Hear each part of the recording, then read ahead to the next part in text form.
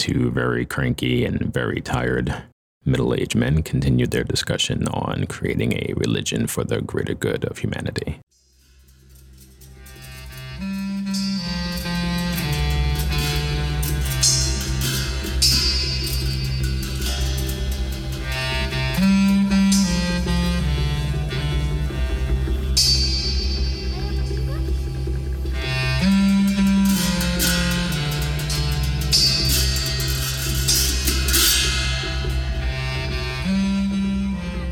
So you're advocating a type of return to tribalism in a way.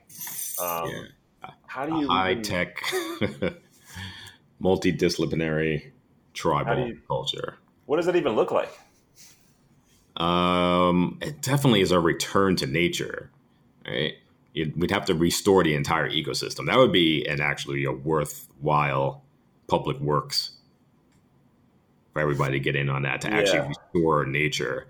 And to build dwellings and the way of life where you can still have your internet and still have your iPhone, but somehow still be one with nature.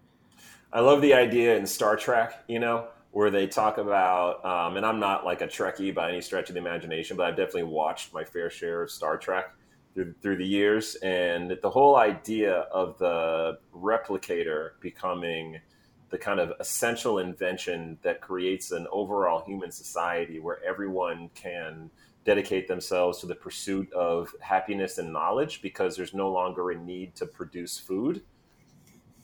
Yeah. Right. Post-scarcity economy is what people started calling that. Right. The post-scarcity economy. But the whole idea of that, right? I mean, again, I just haven't done I think you probably have done deeper dives into the Trek universe than I have, but just that mindset. Way too much yeah, but that whole mindset, right? I mean, am I right there? Like that's kind of the essential invention. Yeah, right? Yeah. It was the big deal. Like, and they've even taken the opportunity to criticize themselves from it in story. Other cultures meet them or different timelines meet them, and they're like, yeah, it's easy to talk about peace and fellowship when no one's hungry. Like, people have to deal with hunger, but. But I've mentioned before, like we're post-scarcity now, but since we're capitalist and post-scarcity, a few people hoard all the goods. Right, exactly. We have enough to distribute. So then that would probably be, I mean, if you look at what a religion does when it's sort of working the best, is it understands how to look at and diagnose the particular ills of a society at any given time, and then grows it from there, right? So when we look at our society, we're post-scarcity, but it doesn't look like it. Yeah. It's more. There's more of a divide than ever in history. Right. Exactly. So the very first thing, then, besides when you shall not dominate a human, I guess the way to kind of parse that out is thing one: everyone has to have access to everything, right? Yeah. Like all the essentials for life: food, water, clothing, shelter. Water, clothing, shelter. And then we, if we're doing a neo-tribal, then, the shelters will look radically different and the food will look radically different and all that stuff, because it has to be without destroying the planet. Mm-hmm. Right. And even restoring the planet is going to take like some high-level science, right? You're talking about high-level genetics here, bringing species back, for example. Right. Although the planet, I mean, we're living in a time that's been really, I mean, we saw what happened to the planet when, the entire planet just kind of stopped driving for 2.5, 3 weeks. Yeah. Stopped producing for 2.5, 3 weeks. And I mean, California, the sky is blotted out with fire now, but I've never seen such a blue sky before. Have you? Yeah, exactly. It's like animals are coming back into the neighborhoods. Yeah. There's been like at least 3 species, and I couldn't name them off the top of my head now because I literally hadn't heard about them until recently, that they thought were gone, that they found again, just because people aren't trampling over everything. So yeah, it has the capacity to bounce back, and we could help that along, and maybe even figure out how to return some animals that we might consider dangerous in a way that wouldn't be dangerous to us, modify it in some way. Right. So if the Bible doesn't, if the new Bible doesn't start with, what follows is probably wrong. then maybe there's something like these are what we believe needs to happen right now in order to get to a place where such and such can be achieved, right? Like we're shadowed by our own limitations in a way there, right? I mean, at least for me, it's very hard for me to conceptualize of things that are beyond my ability to conceive of. We had this whole conversation of just how long it took to drag me into this whole, like, yeah, capitalism is wrong mindset, right? Mm-hmm. It took a long time to drag me there. Now you're talking about like doing away with privacy. What the fuck, man? I'm like looking around at my apartment, like, how many people am I sharing this place with now? Yeah, community means a whole nother thing when it's tribal, right? That's what I'm saying. Like, those are discussions worth having, if nothing else. I'm a very private person myself, so yeah, exactly. So it kind of gets like really hard to imagine, And we've also talked about, from like when we were kids, we would try to conceptualize of things that we couldn't think of because of our limitations. And nowadays, today's youth population is teaching us things that we couldn't even conceptualize of when we were kids. When we were kids, just thinking about like gender identity and sexual identity and things like that, like, the whole, we were obviously very liberal and so very accepting of people who were gay, straight, bisexual, everything in the middle. But we thought of it as a single continuum. On one end of the spectrum, there's straight. On the other end of the spectrum, there's gay. Most everybody falls somewhere in the middle. And that's what right? But nowadays, we understand that it's more like a color spectrum. And you've got people who aren't even on the spectrum that we're talking about there that are identifying in completely different ways. And so our ability to kind of stay modern and stay relevant is our ability to keep up with these things that that young people really understand much better than us. Yeah. So I think the term I want to use for what you're talking about is calling it, instead of laws, moral imperatives. Like the stuff you have to do right now. Like we have biological imperatives and we can have some moral imperatives. Like it's that urgent. This isn't like a far off thing. This isn't, oh, do it if you can. It's like, no, this is like essential to survival of yourself and the species. Right. Exactly. And in a way, if we're not talking about a new Bible, then what we're sort of talking about here is a worldwide constitution with Bill of Rights. Yeah, for sure. Right. Sure. I mean, that's kind of how the Bible works. The Bible is kind of the Declaration of Independence, the Constitution, the Bill of Rights, all rolled up into one. Yeah, it's like you say, okay, well, here's the rules, and these are why we have the rules. So it's like, these are inalienable rights from God, essentially, they say. And like, so here are the rights that are from God. So we're doing a why and a what too, but a little differently. Right. Exactly. So where do we go from there then? I don't know. I feel satisfied with that. Anything else, we're probably going to dig ourselves into a hole. Oh, man. I mean, the only other thing I wanted to talk about, I kind of don't want to talk about now because this is like such a positive note, which is like when I really figured out how the cult of Trump works. All right, give it to me. It's like unabashedly simple. Let's hear it. So like I feel Trump is basically capitalism as a religion made flesh. Like, Jesus is like the word made flesh. Jesus. Trump is capitalism made flesh. Jesus Christ, Andre. I'm thinking this is it. It's like basically it's like three tenets. Do whatever you want to whoever you want and get away with it. Apologize to no one. Yep. And everything is permissible. Like, that's it. Like, everyone, and here's the thing, that appeals to everyone some which way. Like, so it's like, if you had unlimited money and power, essentially, right? Right. That grants you all three of those things. They're all kind of extensions of one thing. But, so even if you looked at Trump and say, well, I wouldn't act like he would with that money and power, you still like the idea of going by your own rules and being untouchable. So you can do whatever you want. Yeah. That's the appeal. Like, so even if you don't like what he does with it, you would still want to be in that position. And that's going to be, it's like a dark part of our personality, but it's there and it's real. And, I guess that's how you get 33 to now 40 something % of the population behind you. how did we get here? Is this type of behavior that we see, in Trump, this type of behavior that we see in humanity? Is this really a human nature issue? Like, is it really in human nature to behave like this, or what? I feel that human nature is infinitely malleable. Yeah, If you teach the right things early enough, that's how it's going to be. Like some of the yeah, cultures that have come and gone on this planet are so extreme from each other, right? yeah, That it's like all things are really possible with a human brain, just about. Like right, we could really build this thing like any way you wanted. Like if right, there was quote unquote the political will to do it, we could fix these things in a generation. Because you don't really have to walk the walk, but you do have to talk the talk so that the next generation will actually embody these things. right. Like our when I say our parents, I just mean our generation, not ours specifically, might have Mhm. held certain biases that they don't pass on to the next generation because they hold it still because that's how they were raised. But they know times are different, and it doesn't make sense to put that on your child. That was actually a phrase I heard all the time, like uh, from my mother when my grandmother would say something inappropriate. For example, she would Right, say the phrase, "Don't put that on the children." In other right, words, don't take your hangups, your inner demons, your prejudices and fears and biases, and put it on another generation. right, Totally different right, time.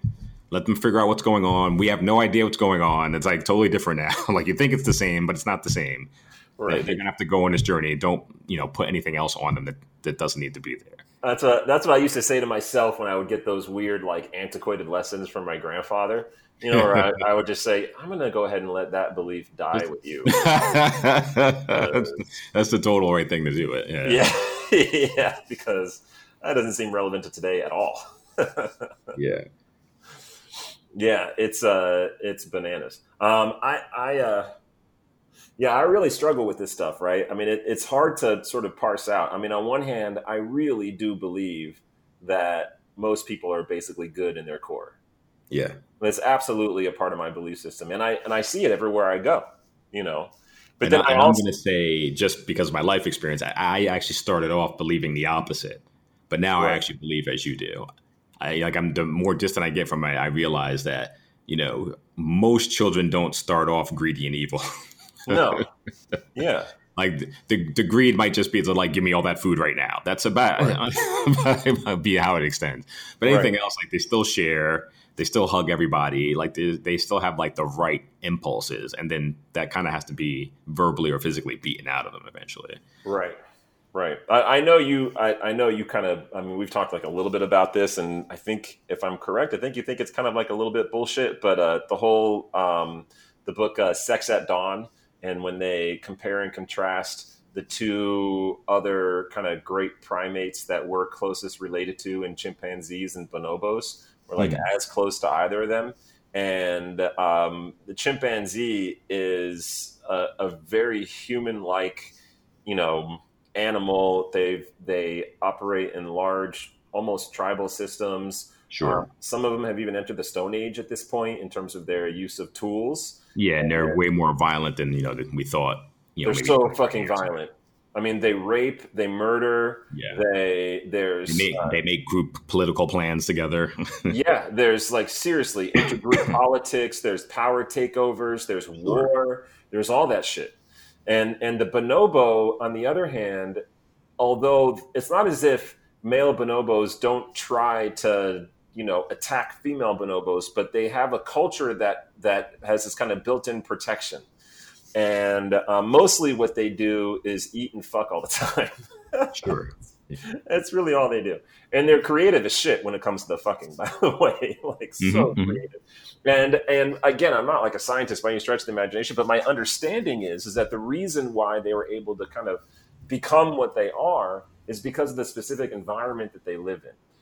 There's no great threat to their existence, for example. There's plenty of food, plenty of space, and plenty of everything that they need. And so, as a species, that's what kind of created the ability for them to become like that. So when you think about the humans as the greatest of all primates, we've kind of got both potential, right? We've got, Hmm. we're part chimp and we're part bonobo. On one hand, we rape and we kill and we murder and we are political and we push each other down in order to lift ourselves up. And on the other hand, there's opportunities for great connection, great love, really creative sex, right? Like, Hmm. all that stuff. And it's like, what's the difference? So in a lot of ways, to me, like I think of this as, if we're creating a new religion, the purpose of it is to propel humanity, like you said earlier in the conversation, to like the next phase of evolution, Hmm. right? Which is to look inside, push down the part of our DNA that's chimp-like, and Yeah. lift up the part of our DNA that's bonobo-like, right? In a sense, yeah, in a sense.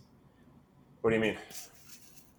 In the sense that you want to lean more towards peace and cooperation than politics and violence, and Right, this weird drive to monopolize resources. right, right. So so then that becomes the way to do it, right? Is to look around and say, you're right, we are post scarcity.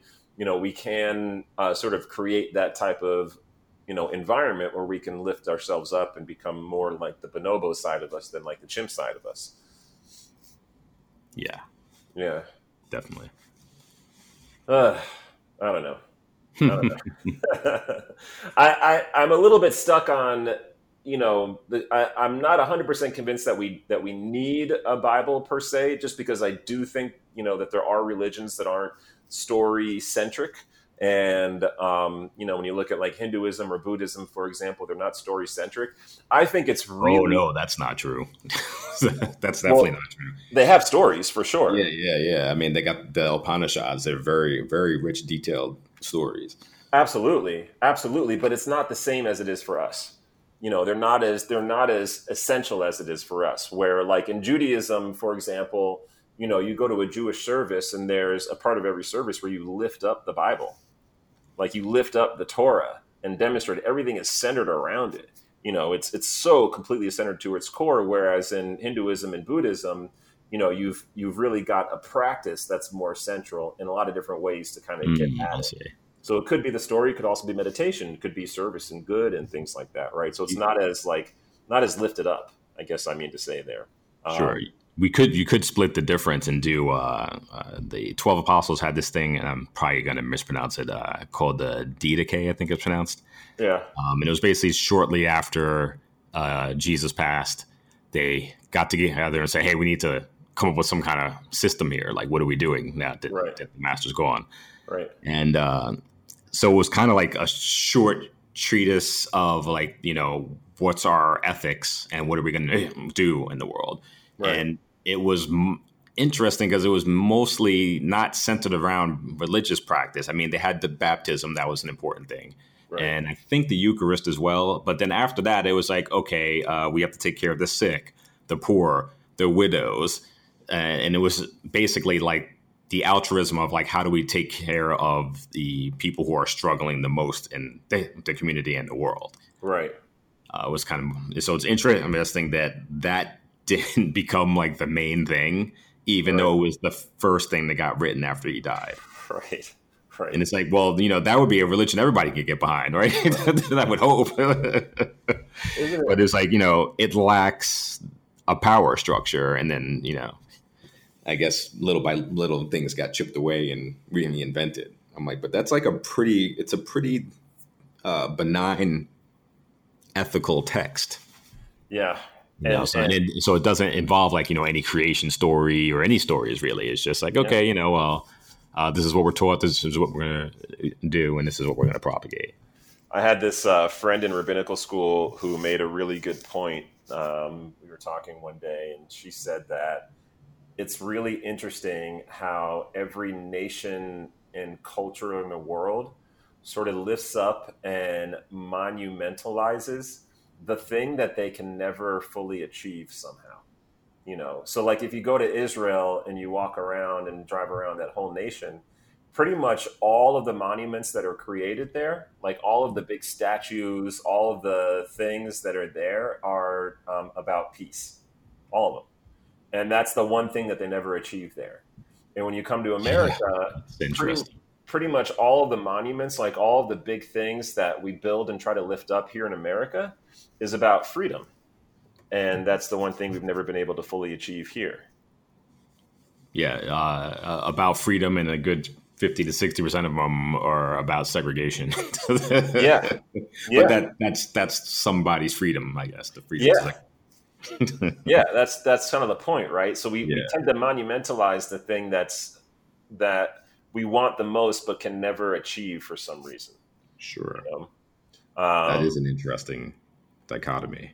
Yeah, a really, really interesting dichotomy, and kind of sad in a way, you know. Definitely. But speaks to what we talked about in the beginning in terms of like, well, fuck, man, I'm born in the middle of the story and I die in the middle of the story. Like, I inherited all this shit and I can't fix it before I die, you know? Yeah. So, yeah, it's just crazy. So, yeah, I mean... that's why this thought experiment works way better as, okay, you're building a culture from the ground up than it does, well, how are we going to reverse this massive tidal wave of shit? Like... It's like, I'm off course. I can't steer this. It's literally a river of shit we're flowing. Like, how do we turn this around? I don't want to be in a river of shit. Somebody please help. It's like, Andre, you're thou shalt not have dominion over another human. It's not going to get us off of this river of shit. We're fucked. Yeah, that's a good point. And it's like, man. no, it's definitely not. It's definitely not. It was like, yeah, it works way better when you're saying, okay, society's already destroyed itself and we're starting over. No one knows anything. Like we said previously, unfortunately, I think the only way this thing would get off the ground is like some kind of violent struggle. Right. In other words, you know, the big comet comes down, destroys the Earth. Every human is killed except for the exact amount that it would take to rebuild the population without having like just a bunch of inbred motherfuckers. Or some kind of religious war where the victors are just like, you're going to respect each other or else. Right. Exactly. Talk about a benevolent dictator. Lord. Oh my God. Yeah, exactly. Kind of like that random, like big kid who like, you know, stops the little kids from fighting and is just like, now shake hands. Or else. Oh man, yeah. Is that really peace, right?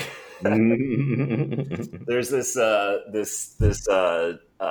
old congregant of mine that I'm, you know, on like linked up on Instagram with, and he posted this question that was something like, should Trump get credit? Should Trump get the Nobel Peace Prize for creating peace treaties between Israel and like the United Arab Emirates? No. Right? They were already at peace. Yeah. It's fucking, I mean, all that peace was like based off of years of clandestine military, you know, like really, really decades of clandestine military, whatever. But the other piece is like, you know, okay, so an American president with really strong fascist tendencies, an Israeli prime minister with really strong fascist tendencies, and fucking fascist Arab countries form peace, and we think that this might be good for humanity? Yeah, seriously. Yeah, no, that's not what's actually going on. What is this, like the meeting of Hitler and Mussolini? Yeah, great. Yeah, great. Yeah. Yeah. Fantastic. Yeah. There's nothing bad's going to happen with that. No, none whatsoever. Yeah, you know, I'm really conceptualizing this creating a religion project as how to take the world as is and build something new. I'm realizing that now, and you are really conceptualizing it as no. Let's pretend the world has been destroyed, and then how are we building it up from there? Right? Yeah, because then you don't have to worry about the how do you get there part. Because the how do you get there parts, and it's the same thing with politics, is like, and capitalism and things like that. It's like, well, you have to change this, you have to change that, you have to change that. It's just like, and then it seems impossible. Right. And then it's like, but let's just take it as like the foundational. All things are possible. Right. This is clearly possible. Like how you get there is a whole nother thing. We know how you get there. You're going to have to make them do it. Like Right. those who do not believe will have to be made to believe by force. I think Machiavelli said something like that. Yeah. Like, it's just like the only people who don't have to do that are people who have been given like the gift of God to like go in and kind of like just talk people into it somehow. And you Right. can't rely on that. So you are going to have to rely on like your force of arms. Right. Right. It's fucking depressing, man. It's depressing as fuck. Yeah, because when you look at it this way, it's actually very easy. Yeah. Yeah. It's just like everybody just stop. Like just stop. Right. Stop. Well, It's then like stop being a dick. Like right. Well, then it's a question like from that starting point, how do you build it up with the right kind of checks and balances to make sure that humanity stays centered and good, and doesn't like lose control again, right? I mean, that's sort of what the thought experiment becomes, as opposed to how do we take where it is and then bring it to this place. I just wish so many people would die. There's a really great book or essay. I forget how old it is. It's quite old, maybe like 1700s, maybe before. I probably have that wrong. It's called "The Politics of Disobedience." Okay. By Etienne, some French name or the other. I should read it. It's a short read. It's like 80, 100 pages. Okay. But I can really sum it up like just this simple, but it's apropos to all these discussions, which is stop serving tyrants. All right? Like the people who are in power because people are doing what that person tells them to do. Right. Just don't do it. Right. Just don't. It's like, he's the president. We have to. No, you don't have to. You Right. don't have to. Like, this is less like for, you and I, we don't work in the White House. The main thing, though, is the people around him, his cabinet, the people he's hired, his guards, the military, the rest of Congress and the Senate, etc. Just stop following orders. Yeah. If you stop following orders, he's just a lunatic rambling to himself in the hallway. That's right. That's right. You don't have to start a war. That's why I'm bringing this up. You don't have to start a war to change things. We always think we have to start a war. But the reason you have to start a war is because those people who are in the circle of power want to have that power that radiates around that one person, regardless of the consequences to everybody else. Right. And or even to themselves. They're willing to get killed themselves, actually, in these situations, or go to jail themselves, or get blamed or scapegoated themselves, just to have the opportunity to have dominion over everybody else, like we were just talking about. Right. But it's so easy to stop. It's so easy to stop. And that's why when these revolutions happen, everybody gets decapitated. They're not going to just go get the Mussolinis and the Hitlers. They're going for everybody who followed the orders, like they always do, because all you had to do was not do it. Right. And the excuse of, well, I had to, he was in charge, is not going to fly. No. So everybody who's listening to this, or read the politics of obedience. I think it's in the subtext or the subtitle of it is the discourse of voluntary servitude. Right. Right. And it basically says what it says now. Just stop following orders. Like, right. You don't have to. You know it's wrong. You know right from wrong on an instinctual level. Just stop doing it, and then let's do the right thing. It's crazy how often people want other people to tell them what to do. Yeah. I saw that as a rabbi quite a bit, where people would come to me for advice and they said they wanted advice, but really what they wanted was answers. What do I do? Yeah. Right. And it was so disappointing to them when I refused to tell them. Yeah. It's like, you have to figure this out yourself, man. Like, I know what I would do, but how is that helpful for you? Yeah, because if it goes wrong, well, Rabbi Josh said. Right. Exactly. So that's, I always come back to education. I mean, that's the key thing for me, is it has to be education. So, I mean, if there's going to be rules, in the Bible, then in the New Bible, then the first thing is you're right. There's no dominion over your fellow man. And then the second rule is you shall not allow yourself to be dominated. Right. It has to go both ways. So you're not allowed to dominate, but you're also not allowed to be dominated. That's actually a great rule. Right. Yeah, the two need to go hand in hand. They need to go hand in hand. So that there's a moral imperative to, rise up and not take it. Stand on your own. 100%,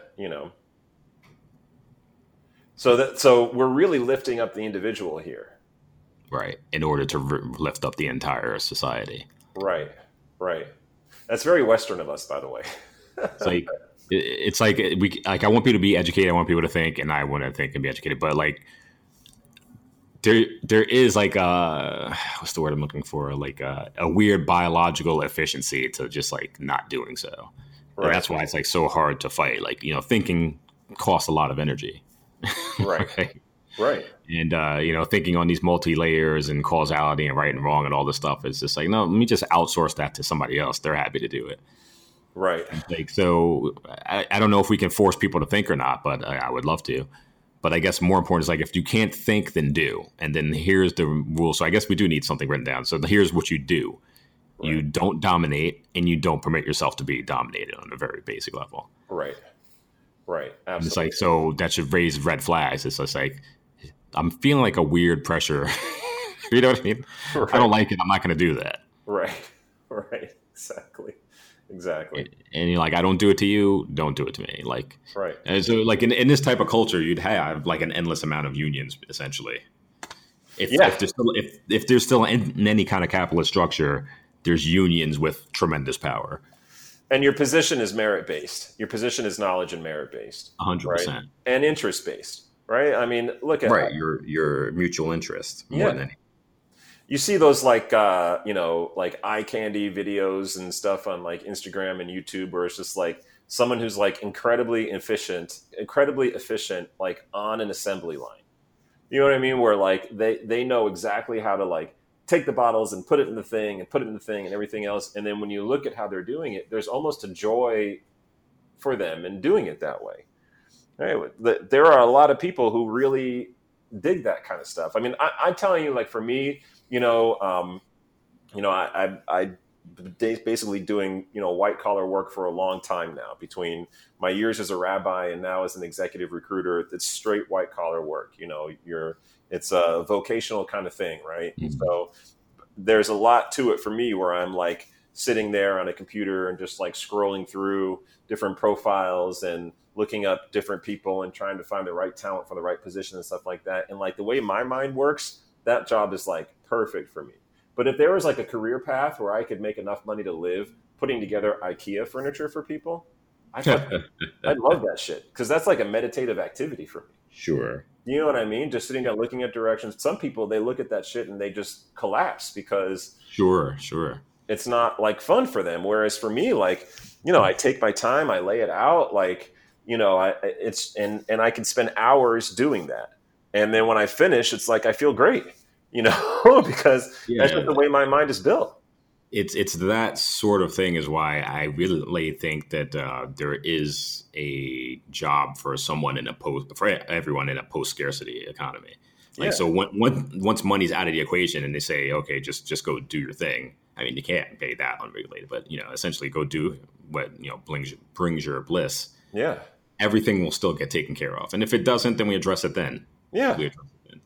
But I would actually be mildly surprised if there was any need left unfilled. Yeah, I would too.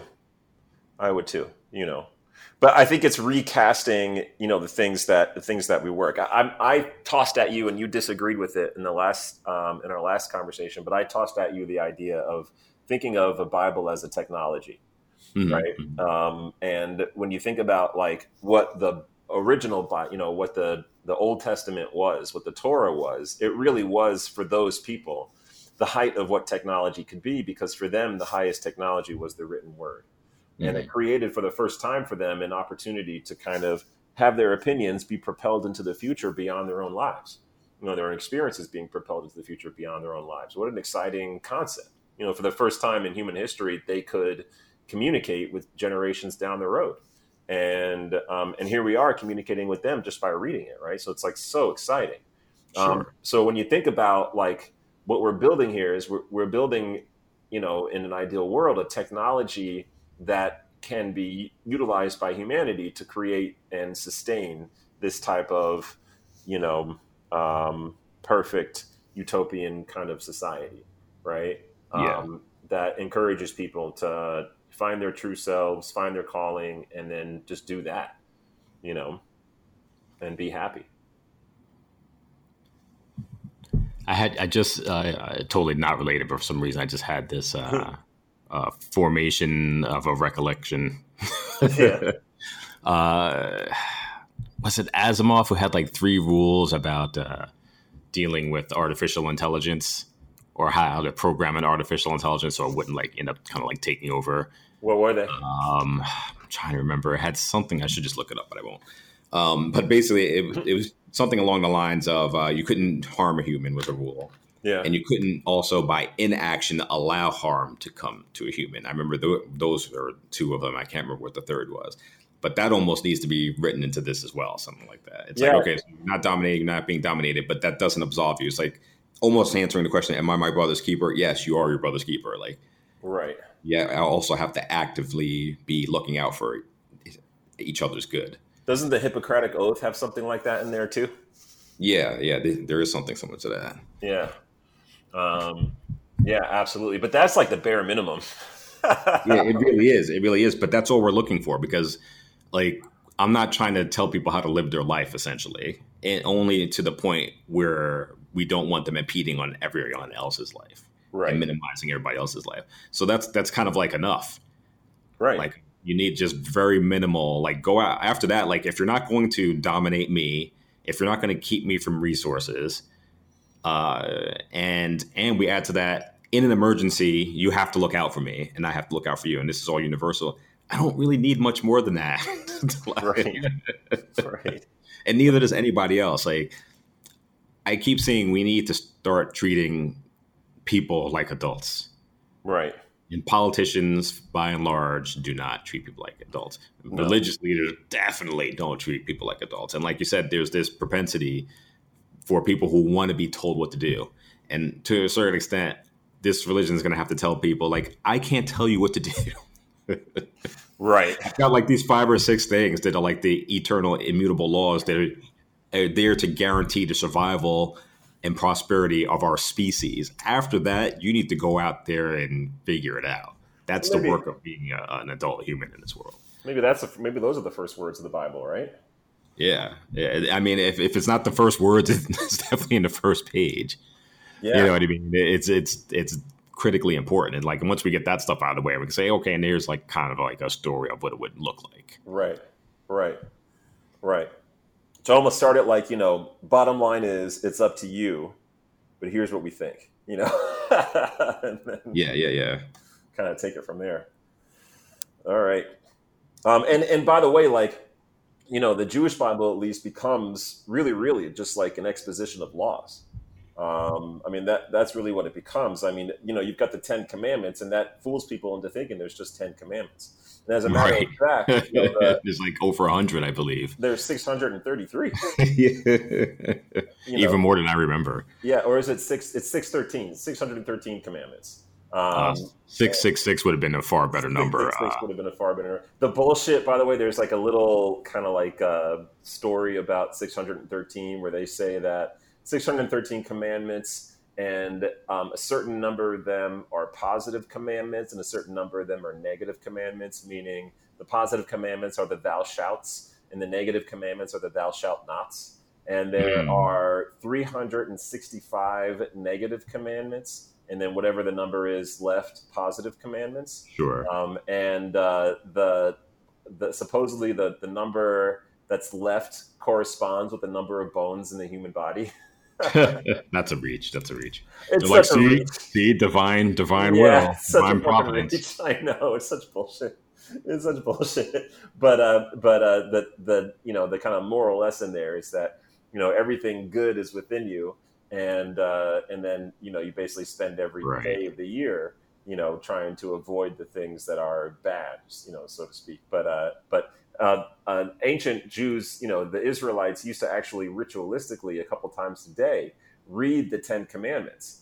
And then the early rabbis became concerned that the Jewish people were going to hear that and think that the 10 commandments were more important than the other 603. right? And so they did away with that ritual and instead started reading. Instead started doing a prayer called the Shema, which is this prayer where there's a bunch of different parts, but you're basically talking about loving the Lord your God, and how you kind of follow these commandments, etc. So it's a really interesting kind of tension that happens there, But I love the idea of having as few commandments as possible, right? Yeah, because, for sure. Because as much as I think that in a way we should think about how to combine science and religion into not exactly the same thing, but at least a Venn diagram, which is probably something to talk about maybe in the next episode, because we're like already an hour and a half into this one. But really, really keeping those two things separate from government. And then government becomes, the way in which, or whatever, if not government, leadership becomes the way in which we try to, shape the society to fulfill the few commandments that we have, right? So if the two main commandments are, thou shalt not dominate and thou shalt not be dominated, right? Yeah. What are the systems of laws that sort of grow off of that?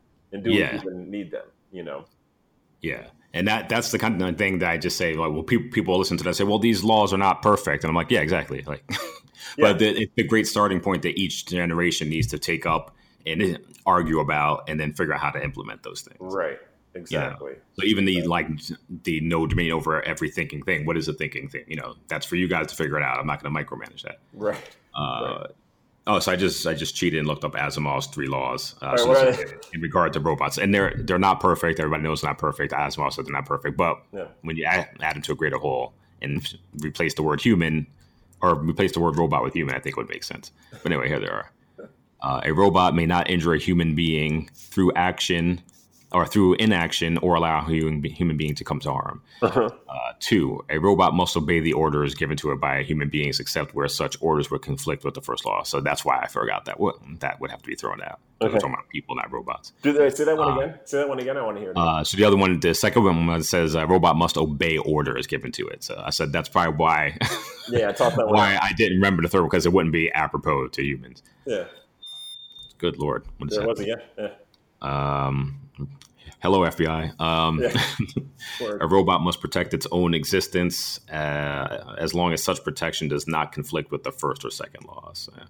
Yeah. So really only the first one applies, which is don't allow any harm to come to another human being through action or inaction. Yeah.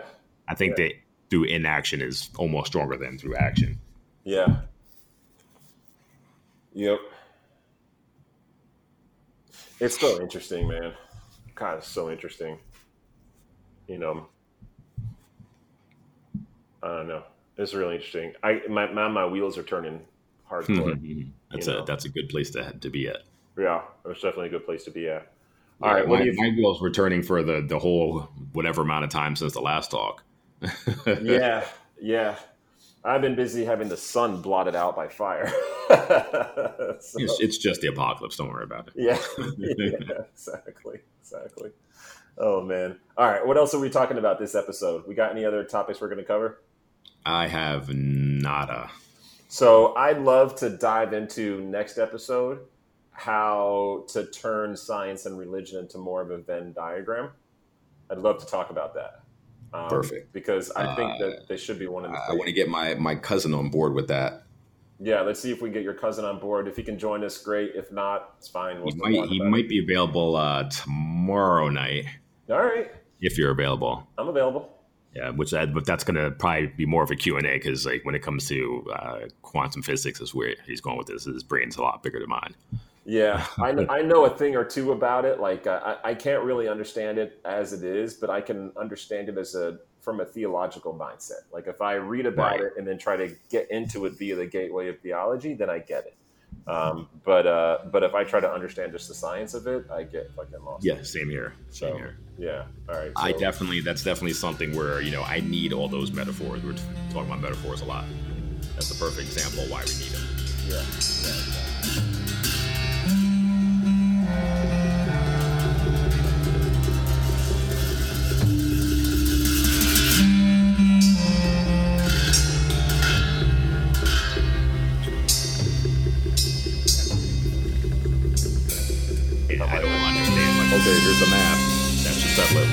have no idea what you're talking Yep. about. Same thing with me. I had to like work so hard for my C- in math all through college and all through high school and stuff. But then I get to college, I took a class in logic, which is Yeah, basically the mathematics of language and creating arguments and things like that. true is always true unless it's false. Right, right, exactly. And somehow I got an A+ in that class because put it in language and I could totally understand it.